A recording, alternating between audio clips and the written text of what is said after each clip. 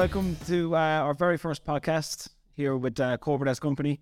Today we're delighted to say we're joined by Joey Sheehan of mymortgages.ie. Joey has offices in Cork and Dublin and is the author of this marvellous book, The Mortgage Coach, which is available in all good shops, bad shops, my office now, seeing as I've got 5 copies of them at the front. So thanks for joining us, Joey. Thanks for having me on the show, James. It's an honour. Delighted to be here in your offices here in Middleton. So I suppose we kind of, the format of this is we just want to kind of do a really relaxed conversation. There's a lot of people, I want to do this for the simple reason that I don't think people understand our business. I'm going to come across as kind of somebody like hasn't a clue, no idea what I'm doing, and then hopefully somebody can take something out of it in relation to getting a mortgage or whatever, whoever we talk to. But the big question, first question everybody wants to know is, like, why would you play for Cork? Well, I've actually played for a number of clubs, James. So I've played with Cork, Crosshaven, Highfield, UCC, and Prez when I was in school. So, and my daughter now plays for Dolphin, so I'm a member of Dolphin as well. So I have friends in all clubs in Cork. Or clubs in golfer. Yeah. Well, obviously, the reason I asked that question is with Middleton, we would have a bit of a rivalry. Well, we used. Yeah, we played and we'd have come up against each other back in the day, so we had some good battles down here at Towns Park. What was it like coming to Towns Park back in the day? Because I remember back in the day when it was tough, when it was really tough to play Middleton now. You get battered by a supporter. Yeah, when I was with UCC, the age profile was generally 19 to 22 or 3. Middleton that time, that would have been around 98 to 2001. And Middleton that time had a strong team. I think he got promoted to Division 2. That's right. All the way up from junior, Division 4, 3 and 2.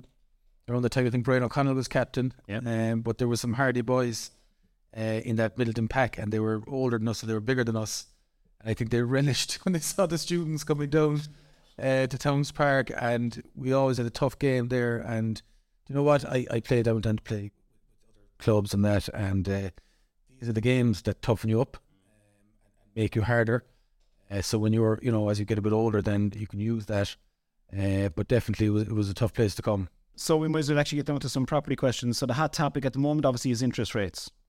You're the expert in this, so I'm going to kind of start firing a few questions at you. Hopefully we'll get through as many as we have, because we've got a lot to get through. Fix or stay at the moment, which is what everybody's asking. Well, I think 70 or 80% of mortgages and new mortgages have been fixed for the last number of years in Ireland. So fixed is actually better value.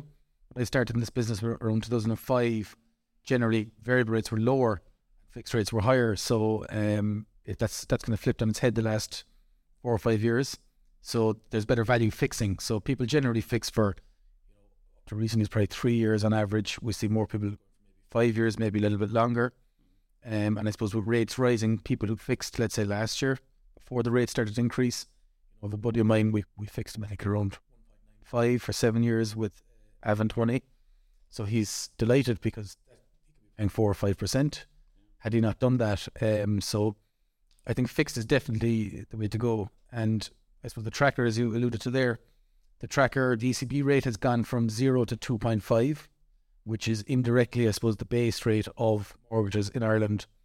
And they reckon it could go to maybe 4 as a base rate. So by to the end of this year, the cost of banks borrowing basically will be in the region of 4%, let's say. So then they got to make their margin on top of that. So, people could be borrowing for around 5% in that region. So, which is high compared to what it was, 2.5% maybe last year.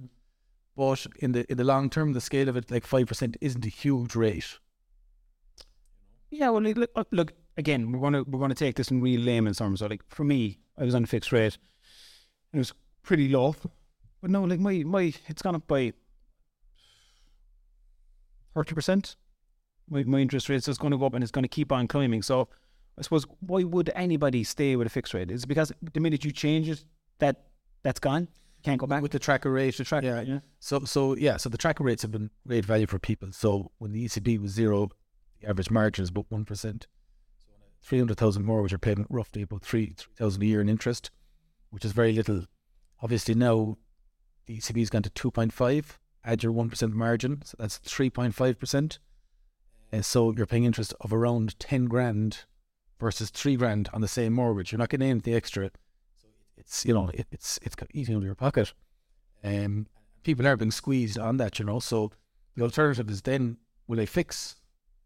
So at least you can lock in for 4% or whatever it is for the next 5 years. So then the future rate increases wouldn't affect you for the period that you're fixed. And you can do 5 or 7 or 10. It depends on the bank.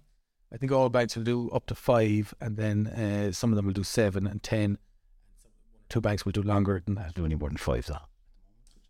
It depends on people's circumstances. If you have 10 years left in your mortgage, and if you could get a decent rate for that for 10 years and just have it boxed off, if you're in a job that pay might necessarily going to be increasing, whereas if it may be a young professional, their money's tight now, but it's going to increase over time, they're at less risk than somebody whose wages mightn't increase. So really it's a case-by-case basis, and just to that's what we do, is we say for James and a different one for Joey. So with a tracker rate, my tracker rate, is it, if I fix that, if I go to a fixed rate, my tracker's gone? I can't get the... Correct. Right. So, you could have 15 years left in your tracker. Yeah. You fix for, we'll say, 5 years. So for the next 5 years, you've got certainty. At the end of year 5, you have to see what rates are available in the market. Let's just say the ECB drops back down again, which some people anticipate it will. Yeah. I don't think it'll go, personally, it's my personal view, that it won't go as low as 0. It might go to 2% or 1%. But then it could be better value to be in the tracker. So it's a risk giving it up now to have safety for 5 years. And if you have, 5 or 10 years left after that, there is a risk. It's just a gamble, isn't it? Is if we only had a magic wand that we could see into the future, That's why you're here, though. You are the magic wand. What should people... Well, I'd say I am, but I don't know if I ever help. Mortgages. So a lot of people I talk to in relation to getting a mortgage, they would, I suppose, struggle to know where to start. So to go through the process of basically what should they have in place, and then we move into what a single person should have and self-bills, because that self-bill thing is a big question everybody's asking at the moment. So starting off, like if somebody was just walking around now at the moment, renting a property and thought, I want to buy a house, what should they get in place, have in place before they should go in? So the first thing is what I'd say to people is, the minute it pops into your head, just ask family and friends, contact a broker like us, come to us, say, look, I'm thinking about buying a house, might be next year, I don't have any savings, or I've got a few thousand, my parents are going to help me out, whatever your circumstances are. We can say to you, okay, well, this is what you're doing, put this plan in place, and then next year when you go to apply, it's going to be seamless. I don't know if any mortgage application is seamless, but it'll be more straightforward. So, there's simple things. So if you want to buy a house for, we'll just say 300 grand, you can borrow 90%. So you need 10% deposit, which is 30 grand. Plus you need 1% stamp duty, which is 3,000. Everybody must pay that. And a couple of grand for legal fees, say that's what the banks would look for. So you need around 35 grand cash to be able to buy a house. So if you're a young couple trying to save, we see a lot of people, family helping out. They might be given 5 grand, they might be given 10 grand, they might give more or less, but generally there's a little bridging a gap. So that'll be the first thing. So then, making sure your deposit will be available. We can actually apply and get approval subject to the deposit being in place. So let's say if the parents are giving 10 grand, they've got 25, so they don't have the full 35. The parents can give the money later and we get approval in the meantime. Very handy. Yeah, so then if you've got the parents, if you're lucky enough to have somebody that's going to help you out, then in terms of the amount you can borrow, so since the 1st of January, it was 3.5 times your salary. So now it's 4 times your salary. So for a first-time buyer, it's 4 times. For a second-time buyer, it's 3.5 times. Now, what you're multiplying by 3.5 or 4 varies from bank to bank. So, for example, if I'm working and my basic salary is 40,000, I've got a bonus each year of, we'll just say 5 or 10,000, just say 10,000, then my total income is 50,000. Some banks will allow 40,000 before they multiply by 3.5 or 4. Some will allow 50,000 because you've got 10 grand bonus, and some will somewhere in the middle. Right. So it's important to know which bank, so that's, 8 agencies. So if you come to me today and maybe you want to maximize how much you can borrow, I might say, well, bank A and B are worth considering. Maybe banks CD and the rest, there's no point because you're not going to get what you need. Okay. So So yeah, so which bank will determine how much you can borrow? But basically, if a couple is earning, we'll say 70 grand between them, before tax income, they can borrow 280,000, which is 4 times. If we're talking so about a single person, is it just halving it? Is it that simple? Exactly. So a single person is much harder to buy. Yeah. So if a single person is earning, say, 40 grand plus bonus, 45 grand, let's say, they can borrow 4 times that, which is 180,000. If they've got a 20 grand deposit, means they can buy for 200. You know, if that person is in a couple with the same income, they can go up to 400. Yeah. So obviously, if they're competing with people, single person against a couple, it's going to be harder. Yeah. It's a tougher market for a single person. But then just one thing on that point is that there are affordable housing schemes now available from the government. There is the revenue help to buy scheme. So if you're buying in a new development, or building a new house, you can get up to 30 grand tax back. Now you must be borrowing 70% of the purchase price to qualify. It's a good point, Joey, because like a lot of people think when they think of social and affordable, they think of social. Do you know what I mean? I'm not saying any better, because people tend to forget about the affordable part. It's a different side that I think our mentality in the country we always seem to kind of just go get the mortgage. That's the only way forward. But there are other ways for people to get properties, and the affordable route is something that people should look at. Yeah, exactly. So, the social would be if your income for your household, for the number of people in your household is below a certain level, qualify for social housing. Affordable would be people that can afford a mortgage, but not quite enough to buy. So, there are options out there, so again, we'd have a fair idea of those. So when people contact us, we'd be talking them through that and just trying to direct them, the right way to help them. Some of the banks are doing shared equity scheme, which just to explain that, the shared equity scheme is if I want to buy a new development, the house is 350, say, and let's say I'm getting 30 grand on revenue help to buy scheme, that brings the price from 350 down to 320. And let's say in the example I gave a while ago, with a couple earning 70 grand between them, they would qualify for about 280 grand. So they need 350, they can borrow 280, that's a shortfall of 70, 30 on the help to buy, so there's 40 of a gap. So basically the council will take an equity share in your house for 40 grand. So up to 20% of the value. So based on a 350,000 house, it'll be up to 70 grand. So in that example, it's closer to 10%. So there are so even though these schemes are very good, the problem is what's happening is that there's a lack of new housing available. So, for every 100 people that would qualify for some of these supports, which again, just to say they are very good, the houses aren't there to apply them to. No, but that's a different conversation altogether, because it's bill costs and it's everything else on top of it at the moment. It's just not really viable to be building. So people say, but we'll have you back for another day for that conversation.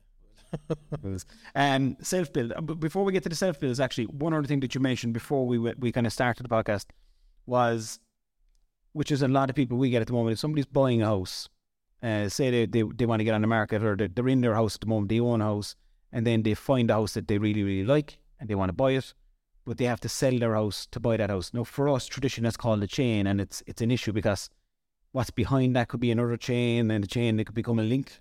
But you've a very interesting way of dealing with that. Well, it depends. Each person's circumstances are different, right? But let's just say somebody's selling a house for 300, they're buying for 400. So up to Christmas 22, so you'd have 20% deposit to buy the new property. So based on a price of 400 grand, that's 80 grand deposit, which is a lot of money for anybody. Since the 1st of January, that has been reduced to 10%, which means it's 40 grand instead of 80 grand. No, 40 grand is still a lot of money, but it's half of what 80 grand is. So if somebody can come up with 40 grand, they could actually go and buy a new house, potentially without selling the existing house. So let's say if the payments, the existing house, they might have 200 grand of a mortgage left, it's worth 300. If they were to rent it for, let's say, 1,500 euro a month, which, all over the place, like that's really excessive. And if their mortgage payment is, we'll just say 1,000 a month, when you stress test that existing house, if they're going to hold on to it, it actually would kind of box itself off. So it would have no negative impact on holding that property. So what you could do is you could say, rent that house, the rent will cover monthly payments, buy the new one for 400,000, once you have 10%. So if you've got savings for that, maybe again family might be able to help out. And then so if you can come up with the 40, there's no requirement to have to sell the existing one. So we see a lot of people doing that, and then maybe down the road, a couple of years down the road, they might decide, you know what, I'd want to be a landlord, or I do, and they might sell it off at that stage. And it's a very interesting way of doing it. Really is. Self-build. A lot of people on about self-builds. So people asking, you know, if they have a site, if they're gifted a site by their parents, or let's just say they're going about buying a site, they don't know where to start with a self-build. What's kind of involved with getting a mortgage because of the unknown timelines and etc. Yeah, so well, anybody who's gifted a site is in a very good position, because the value of the site can actually count as your deposit savings. So effectively, a couple, let's say, or a single person who had no savings, and maybe they have no savings because they're paying a high rent. So let's say if they're earning, example earlier again, 70 grand between them, so they could borrow, say, up to 280,000. So let's say if you're living down the road here and gifted a site for your parents worth, we'll just say 50 grand, and the bill cost is 280 grand, and you've got no savings, because you've got the equity in the site that's been gifted to you, you can actually borrow 100% of the bill cost. Yeah. Because it'll be about less than 90% of the overall, the combination of the build cost and the site, which would be 330,000. So anybody who's gifted a site, the necessity of a savings should be depending on the value of the site, should be minimal, if anything at all. Okay. Now they would need to show repayment ability. So if they had been paying rent all along, that would box that off. Yeah, I was about to say the rent in any case is seen as kind of a repayment ability, isn't it? Payment. Yeah. Okay. Just one small point actually to mention on rent is that we see this much more frequently than you think. If somebody's paying rent, if we'll just say 1,500 a month, if they're paying it through the bank and you can see it clearly marked as rent, then when we go to the bank to show repayment ability, there's no questions asked. It's just like that's the rent. Okay. Whereas if they're taking out cash, paying it in cash, then the bank says, well, where's the rent? And then we're trying to come up with lease agreements and trying to show the ATM withdrawals of cash and this type of thing. So it cause huge headaches. So I would say to anybody who's paying rent, just ensure it's done through the bank and it's clearly, the narrative is rent. We met last week and just to kind of have a quick chat about what we were going to do here, and we found a very, very common ground very quickly, which was food. we were sitting down there and we were kind of commenting and admiring all of the dinners kind of coming out and although at one stage I was kind of admiring, I think it was a dessert and somebody having a glass of wine, and you were eyeing up a toasted ham and cheese sandwich. So I think your love of food probably goes a little bit more than that. I'd be more savoury. I think it might be more sweet. Maybe. Yeah, I think the toasted sandwich was kind of a new one for me. But we kind of got chatting about kind of being self-employed. Like, do you enjoy being self-employed? I do. Overall, yes, I do. But it's challenging. Self-employed now nearly 18 years this year. And as I say, I like being master of my own destiny. And when things are going well, it's great. But then, if there's a bit of uncertainty, like at the moment, we're busy and doing your best and you're trying to be positive, it wouldn't be a business if you weren't. But, you're looking out for the warning signs, rates going up and cost of living and what's around the corner and here and there and everywhere. And so there's uncertainty. So, that I find I actually work a bit harder when there's uncertainty, and you kind of try to drive it on to make sure that you don't fail. But overall, I do enjoy it, and I'm lucky, I'm very lucky actually. I've got a great team with me at my mortgages, and every one of them that's there now, if I was hiring again in the morning, I'd hire each one again. So very lucky, Staying on with the self-employment, are the rules kind of a little bit more stringent when it comes to being self-employed, getting a mortgage? Is it fair that they're a little more stringent? Yeah, so I suppose there's more risk. So, if you're self-employed here and, there's no guarantee how many houses you're going to sell this year. So you could have a great year, you could have an average year, you could have a poor year. And maybe it's just to do with the market, or maybe depending on certain industries during COVID, income dropped and things like that. So yes, banks are more conservative. So what they'll do is they'll take your net profit over the 2 previous years and average those out, and then that's the income that they'd use. So let's say if somebody earned 100 grand profit last year, but the previous year was only 50, there's no guarantee they're going to earn the 100 again because, why didn't they earn it the previous year then? So what they do is they take an average. So the average of those 2 years would be 75 grand. So if they're looking to borrow, it'd be 4 times the average. Yeah, and look, I suppose I'm not trying to, clearly, estate agent in East Cork. I don't have any answers for anything here, right? But if you're self-employed and you have a business for, we'll say, 10 years, you're paying wages, you're paying your own wage. Like, taking them for 2 years, I feel is a bit. And again, I was speaking to a guy the other day, he's a builder, and he couldn't get a mortgage at all. Like, he was working, I think he went up by himself, and himself and his wife wanted to build a house. They went in, she started a new job, I think 6 months previously or something like that. She was allowed to get the mortgage. He was in business a year and a half, but he didn't have 2 years accounts. But he was employing 3 people, and one of them had gone for a mortgage as well since working for him. But yet he was not allowed to get a mortgage, even though he was employing guys that were getting mortgages. I find that whole part of it a little bit weird, that the people who are employing people can't get a mortgage or are kind of maybe questioned about the mortgages, whereas the people who are working for 6 months can get mortgages. I know what you're saying about the uncertainty, but surely, by God, if there's uncertainty for the employer, there should be uncertainty for the employee. It makes total sense what you're saying, but obviously the banks have taken this view. So, like, if you're running a business here and you're making 50 grand of profit every year, and then if you employ me tomorrow and I'm earning 50 grand, potentially the banks would look at me as a safer bet. So what you're saying is right, and it doesn't make sense. Yeah. But so I suppose if things do go wrong, it makes sense what you're saying. But again, as I said, we're not going to be changing anything here. Like, but the 50 grand, I get. You know what I mean? They got to look at I don't know why they look at the profits. Like, look at the longevity of the company and how long they've been paying wages and how many staff to be paying. I get all that, and like, you mean, how long they're in business is important. But like, looking at their profit when they're paying themselves and 5 staff, and then basing on profit, I think that's completely wrong. Yeah, it's a fair point, James. Come on, we'll go off to the IB. Come on, go over, you and me. We'll storm them. Give them a lesson. But it's a fair point. So, credit checks. Somebody asked about credit checks. Are they? How do you do credit checks? Are there credit checks? So basically, there's a central credit register in Ireland. So any loan you have is put up there. If you meet your payments every month, there's a tick goes along. So when you apply for any loan with a bank, they can check this register. If it's all ticks, you're up to date, grand. If there's any, if look, number 1, that means you missed 1 payment. 2 would be 2, and so on. So basically, you don't want to have any missed payments. So if you never had a loan, there'll be no record of you up there, which means that you're in America, it's different. You have to build up a credit rating. Right. So if you've never had credit, it's actually, you can't build. Better to have had credit and been up to date on it rather than never having credit. You get a higher score. Right. Whereas in Ireland, basically, it's once you don't have a blemish, you're grand. Right. So if you never had a loan, then you never had a missed payment. Keep the money under the mattress.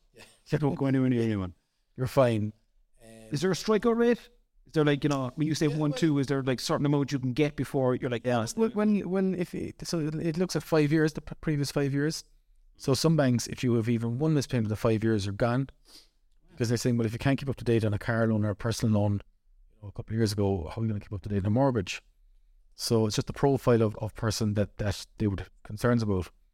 Now, some banks, if there was something genuine, maybe you were closing one loan and opening another, and there was transferring your current account, like the banks have closed down, people are moving banks. If there was a genuine explanation, you could show it, and that you brought it up to date, and let's say you were saving elsewhere and it all made sense, then banks have discretion they would lend, being realistic, but at all costs try and avoid it, because getting into that explanation of I missed a payment because it's just a nightmare. Yeah. So just make sure if you have any loans, make sure they're up to date. Credit cards are another one. Like, we've seen people where they've moved house and maybe they were paying the payment manually each month.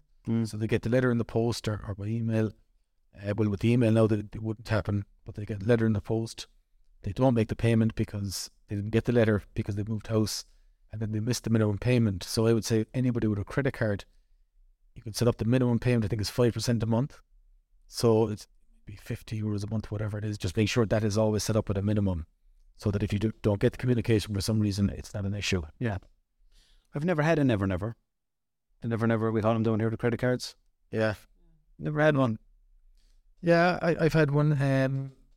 I think they're useful, and I think back in the day, a lot of people had them because when the internet came in first and you were buying things online, there was a security that if your card got hacked, there was insurance with the credit cards. But yeah, lots of people have credit cards. I don't buy stuff. I do know, but I suppose back in the time, never bought anything in my life online. I suppose that they're expense are coming to Christmas time or holiday, you might run up a couple of hundred or a couple of thousand. But I'd be saying to try and keep it at a minimal, and if you have a big outstanding balance, you can be paying up to 15% interest. So if you've got $5,000 outstanding on a credit card for the full year, you're paying about $1,000 a year in interest. Yeah. Whereas if you can keep that down to zero, you're paying no interest. So, just if you do have one, there's no problem. We just try and keep it balanced relatively low. Is it true, or is it a wives' tale about the time the couple went for the mortgage? Well, there's the Paddy Power account anyway, that you shouldn't have the Paddy Power account, is that right? Well, if somebody wants to put a race on Cheltenham or whatever on a horse or a match, there's no problem with that, but just it doesn't look good to the banks, so they look at it as a kind of a bad, like if somebody developed a gambling addiction, for example, then the mortgage will come secondary to that, so they could default. So there's obviously theory behind why the banks have problems with people gambling. So if we see a couple of bets here for a 5 or a 10, generally there's no problem, but if you see a lot of them, should you close down the Paddy Power account? I would say if you're going for a mortgage, just if you put it on a bet, call it the bookies and put on tenner there rather than actually doing it bank account. Okay. Getting back to the story about the couple that went for the mortgage, and they saw that they had gone for to Waterstones, and they said because they were trying for a child that they would put an extra strain on the financials and that they weren't going to give them a mortgage. Is that something that they would actually look at? That if you were trying? Well, we actually had a scenario like that where there was a couple that they weren't saving, and so like this, so the bank said, well, we can't prove them because they're not saving, but actually they were getting fertility treatment, and they were show receipts. So let's say there was $6,000 just for figures in the previous 6 months. So had they not incurred this, I suppose, exceptional expense, they'd have $6,000 in savings, which over 6 months would be $1,000 a month. So we feel it's fair to allow the $1,000 a month as savings, as if it were there. Very good. And in fairness to the bank, they did. Yeah. So yeah, there's ways around everything. A lot of these things, if you change your car, buy a new car, maybe did some work in the house, and you spent your savings on that, or you applied for planning permission if you've got a site. So your savings could be depleted for any number of reasons. Yeah. So what I'd say is just like call it out to us at the start. We'll say, okay, well look, we put in the proposal saying, they $5,000 for this, show receipts, and then generally you get around it. Okay. Before we move on from the mortgages, just like we talk about kind of your services, interesting enough, explain how you're paid. Yeah, so we do have a €500 fee, but once somebody is committing to solely apply through us and they're taking out the insurances and things with us, then we waive the fee. So effectively, we don't want the fee. What we're looking for is we want a commitment from the client, because we're doing all the work up front. Yeah. And, we could apply to a bank and possibly a second bank and maybe get approval extended. So there's a lot of work, and this could go on average for maybe 15 months, 18 months by the time somebody contacts us, by the time they find a house. They're buying a new house by the time the house is ready, and then they draw down, we get paid. So the bank pays us at that point. Yeah. So we have a fee, but we rarely charge it, and we put it there just so people will ask, what is this fee? And then we say, well, look, if you're committing to us, basically, the fee is waived. It's fantastic. There's no cost for a service then. It's fantastic value to have that kind of expertise and that advice through the whole process, and then not have to pay anything, basically. Yeah, so the bank pays it, and I suppose for the banks it's a kind of a way of outsourcing, really. And look, we guide people along the way. So yes, we're doing the mortgage, but if somebody comes into you here and they're looking to bid on a property, maybe the approval isn't through yet. So you want to see an approval because your vendor doesn't want you dealing with somebody who's not going to get a mortgage. So we'd often contact auctioneers or solicitors on behalf of clients with their agreement and say, look, this is their situation. we've submitted the application.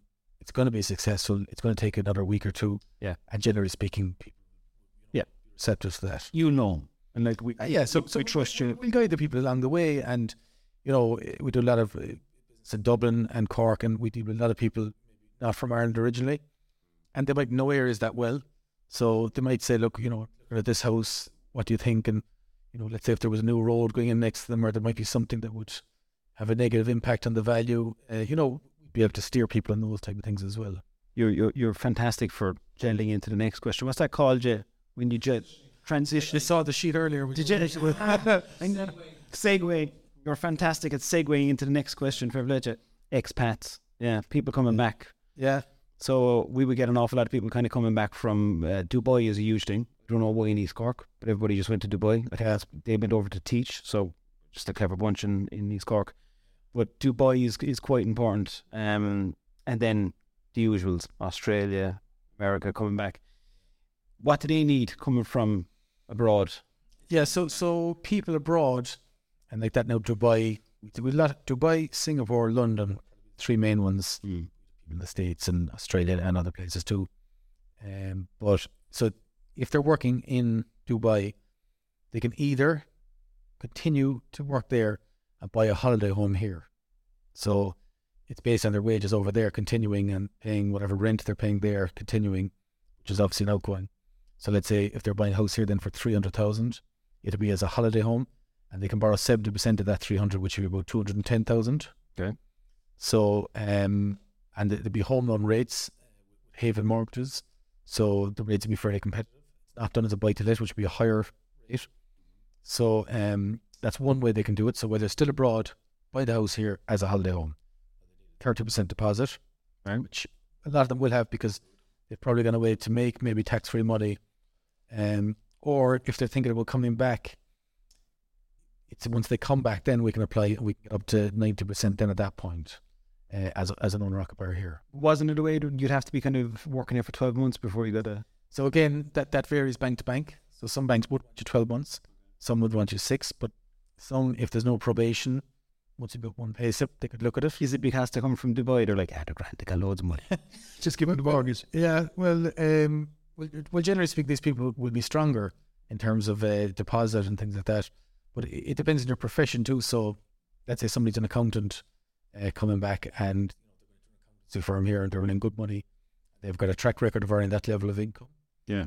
They're lower risk. So the bank, if somebody was on a lower wage, or maybe you mentioned teachers, there'd be a 12-month probation here, even if you're employed with the department. So they might find it a little bit more difficult. Okay. And then it depends if there's a couple, one is a teacher, one is an accountant, one is stronger.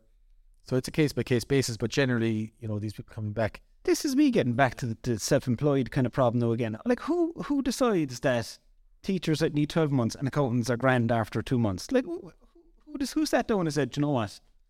Teachers are finicky. Not me. 12 months. Not me anymore. Why is it 12 months for teachers and like 3-4 months for accountants? When you could potentially get a teacher earlier, but it's, as I say, it's a case by case. But I suppose if the level of income is higher, number one, if it's deemed a profession that the kind of a gold-plated profession, let's say like a medic, maybe a solicitor, an accountant, maybe even an auctioneer. Yeah, call me gold. But an engineer. So certain professions, and the IT sector now, depending what your qualification is, fairly banks. Well, that's really good information in relation to the expats, because we do get an awful lot of people abroad kind of looking to come back. I know of 3 or 4 of them, even off the top of my head, that are thinking of coming back in the next year, and they always kind of wonder, do they have to hang over for 12 months before they kind of get a mortgage? So it's literally, but invariably case. Yeah, exactly. But invariably what happens with us is that people contact us, they're from Ireland, they've probably had a couple of kids, the kids are kind of school-going age, they want to make a plan to come back with the best will in the world. They're trying to buy a property from halfway around the world. Yeah. So they can't view the property, they've got family going to look at it, and then there's bidding, and generally what happens is that some of them would buy, they're still abroad, but by the time we actually deal with them, they're probably back. They're back, yeah. In the new job a couple of years later, yeah. And true. Probably do the business with them then, but we'd have been there all along the way with them. But I sold a load of houses to people during COVID online. Yeah. I thought it was something I'd never do. Like, like you said, it's all well and good thinking about buying a house when you're abroad, but then you kind of have to get a feel for it. You have to kind of get into the house. But during COVID, they were just going for it, coming home. But I suppose it kind of changed everybody's perspective, didn't it? Kind of being away from family and not having the support around them. They were just like, just get me home. Equity, in relation to equity. So if somebody kind of had a house, and let's just say it was, they bought it 2012, good time to buy. They're now up 100 grand. Like that equity, if they kind of wanted to maybe use that to buy another house or to trade up, or even extend, if they have a house that they want to extend and there's a bit of equity, how do they go about using the equity on a property? Yeah, so you could do an equity release on your property. So you can release, depending on the bank, up to 40, up to 70, 75 grand with some banks. So let's say you want to put on a conservatory and modernise inside. It's just 70 grand. Some banks will allow that without having to get engineers and all that involved, architects, and incur the cost of that. So like what we normally, you look at the rate, we might switch to another lender and release equity in the process, or potentially could stay with the same lender. But the bottom line is that up to kind of that level, there's no problem. If you want to go over 75 grand, so let's say, or 100, 150, 200,000, whatever amount, once you have the equity in your property, once your income supports it, we can absolutely do that. So we'd get a costings, it'll be similar to a self-build. So we'd say, look, they owe 200, borrow 200 to double extension to the side and wrap around the back, whatever it is.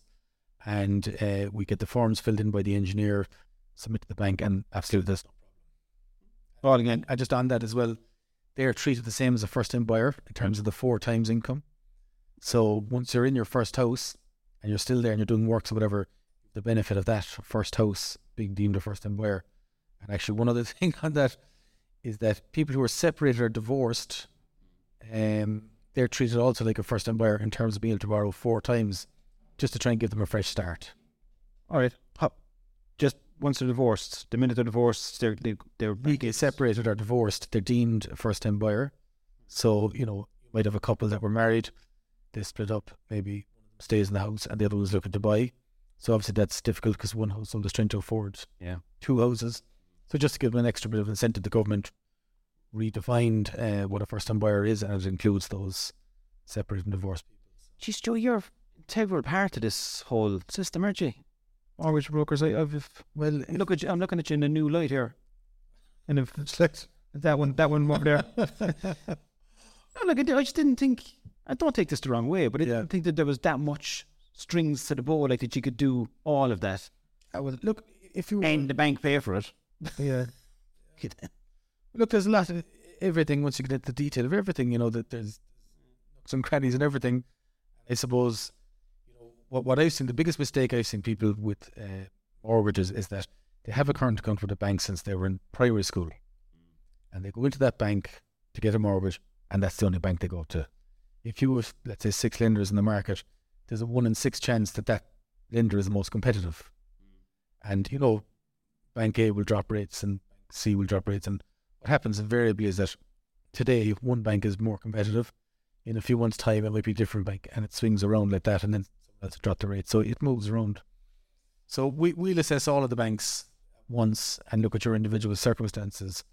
And, like you asked about being self-employed earlier, that's one of the rewarding things of our job is that when somebody does get the keys to their house eventually, and let's say it was a separate person, they might be waiting for the divorce to come through, and you could be dealing with them through that. It could be 12 months. And then you get them approved, and then they find a house. So we're often dealing with people for 2-3 years, and when they get there, eventually there's a great satisfaction in that, and you're kind of helping them, and they appreciate it. And it's not always easy. Sometimes people's circumstances change. Maybe the bank you're dealing with could be slow. People they might think it's us. There can be a frustration, but ultimately when you get there, most people are very appreciative. And he's segueing again. See that? Segued again for me there. Banks. Who are the best banks to deal with? As I say, not kicking the touch, not evading your question. He's 100% kicking the touch. I didn't put that one on the sheet so you couldn't see it. So you couldn't tee it up. Again, like, I won't name them to be fair, but like, we had certain banks we're dealing with last year that a straight switching from Bank A to Bank B, we had experiences that it took like 10 months, which it's crazy. It should be, even slow times 2, 3, 4 months would be a lot. But then that bank I'm thinking of now, they're much quicker right now at the moment. So if a bank has competitive rates, they're going to get more business, which is going to slow them down. So in terms of service, hang on, can we give out names? Jay, can we give out names? Am I going to get sued on my first ever podcast?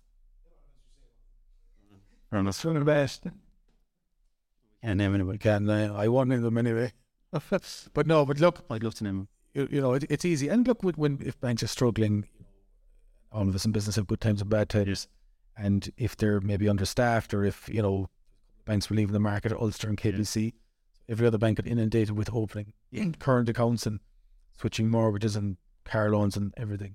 So but overall, look, everyone's doing their best, and a lot of them have kind of geared up resource and that type of thing. We've kind of figured out through this whole process that the banks are kind of responsible for the paying here. So you're definitely not going to name any good banks. Yeah. Well, you don't even know anything. But I agree with you. I think that's certain. Like, even when it comes to us with mortgages, sometimes there's certain banks, and they're delayed and they're asking the same questions over and over, and they want the same information kind of submitted that they got kind of 2 months beforehand, because probably the staff members changed or something. But then the ones that are really good this month could be slow next month. So I think it is. And a lot of it too is the regulation from the central bank. And I suppose there was very little regulation up to the banking crash in 2008, where the banks all had to be bailed out effectively, and defaults and people were borrowing. We're talking 3.5, 4 times income now. I saw cases where there was 5 and 6 times income back in the day, and up to 100% mortgages. 110? 110, yeah. All the car outside the front and furniture paid for. Which were that they were allowed, but there was nothing wrong with that on the central bank side. So in fairness, the central bank did tighten the reins after that, and maybe a little bit too tight, but it's coming from a good place. And so the lending now is much more prudent, and the regulation has got the banks tied up in knots a little bit. So now the only benefit of all that is that if there is a bit of a tightening in the economy due to the increased living costs or whatever, people's mortgages are very manageable.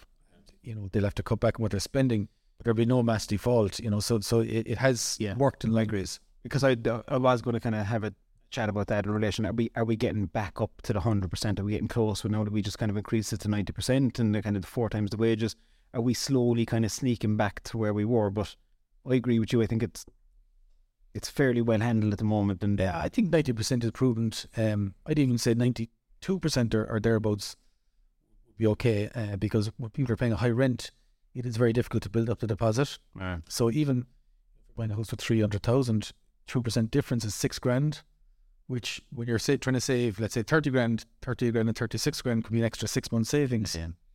So I think the 90% is fine. The 3.5, 4 times, I actually think you could argue that it could be higher depending on your age and things like that. So let's say if somebody's 60 and they can borrow to age 70, so they've got a 10-year term to repay their mortgage, they potentially could borrow 4 times their income. Somebody who's 30, pay their mortgage over 35 years, can also borrow 4 times, but the person at 30 years of age has a lot longer to pay it over than the person at 60. So you'd argue that their payments, they should be potentially able to pay a little bit more. Yeah. So that there's... Right.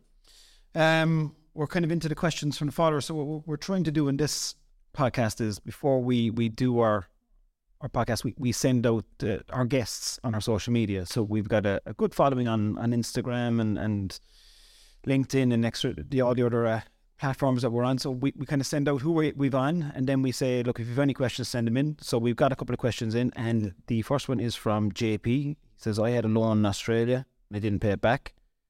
Man, JP, I'm looking to get a mortgage now. Will this be known?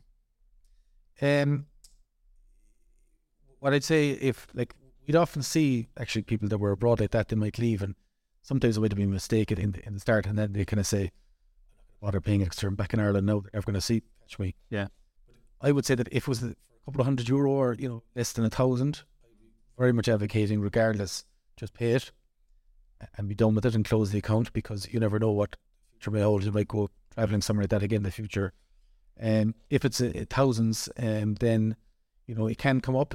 So if he's back here and if he's said that he's living in Australia previously and they look for credit checks from there, which the banks do, then it would cause them a problem, because if they're lending 200 300,000 to somebody, saying, well, he defaulted on a few thousand out in Australia, why won't he do the same to us? So I would say pay it, JB. Pay it. And I would say to people, we've seen this actually also, utility bills, people abroad, that's also put on the Central Credit Register abroad. All right. Sarah, have a mortgage of 10 years, met my new partner and they want to go on the mortgage. Is there benefits or downsides to this? I think so. She's got the mortgage on her own. So, okay. So if they're thinking of going together in a house, they've obviously think of each other long term. So if they're own the house jointly, they could own it in joint tenancy, which is a legal term, which means that if, God forbid, one of them dies at some point, it would automatically transfer to the other without any going through an estate or a probate. So that would be an advantage to it. The disadvantage to it would be that depending on what rate she's paying now, they can borrow money for now, because effectively it's a new application, and also they'll have legal fees as well to do it now. So I don't know if there's a bit more going on in this question here, Joey. I have a mortgage of 10 years. My new partner, they want to go on the mortgage. Well, I suppose if they're in love, I don't know. So there could be, she'd need to get legal advice and tax advice there as well, yeah. John K, is it better to pay off mortgage quickly? Should I be paying more to this as opposed to my pension? So he's kind of saying, I presume, if, depending on your age, isn't it? You'd have to kind of know what the age is like. The pension, I was only talking to somebody in the car on the way down here, and let's say if you're putting 5% of your salary into your pension, employers matching it at 5%, you're basically doubling up the money that's going to your pension.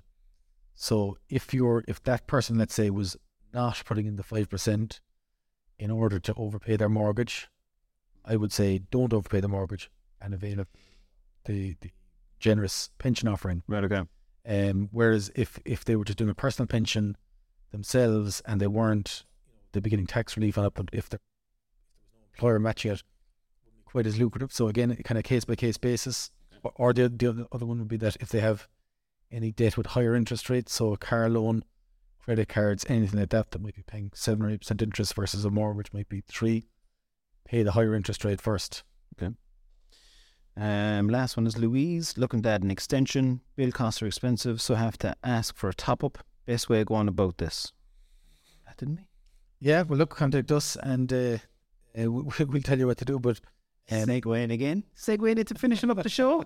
Just contact Joey. So, depending on which bank she's with, and then let's say if she's got a tracker rate or what rate she's on, it might make sense to stick with who she's with for the equity release, but we could potentially look at a new lender for the whole mortgage, the existing one, plus the equity release in the process as well. Joey's a pro, isn't he? He just nailed it, start to finish. Yeah, better call Joey. Yeah, it's been an absolute pleasure, Joey. Thanks a million. Yeah, thanks a million, James. My pleasure.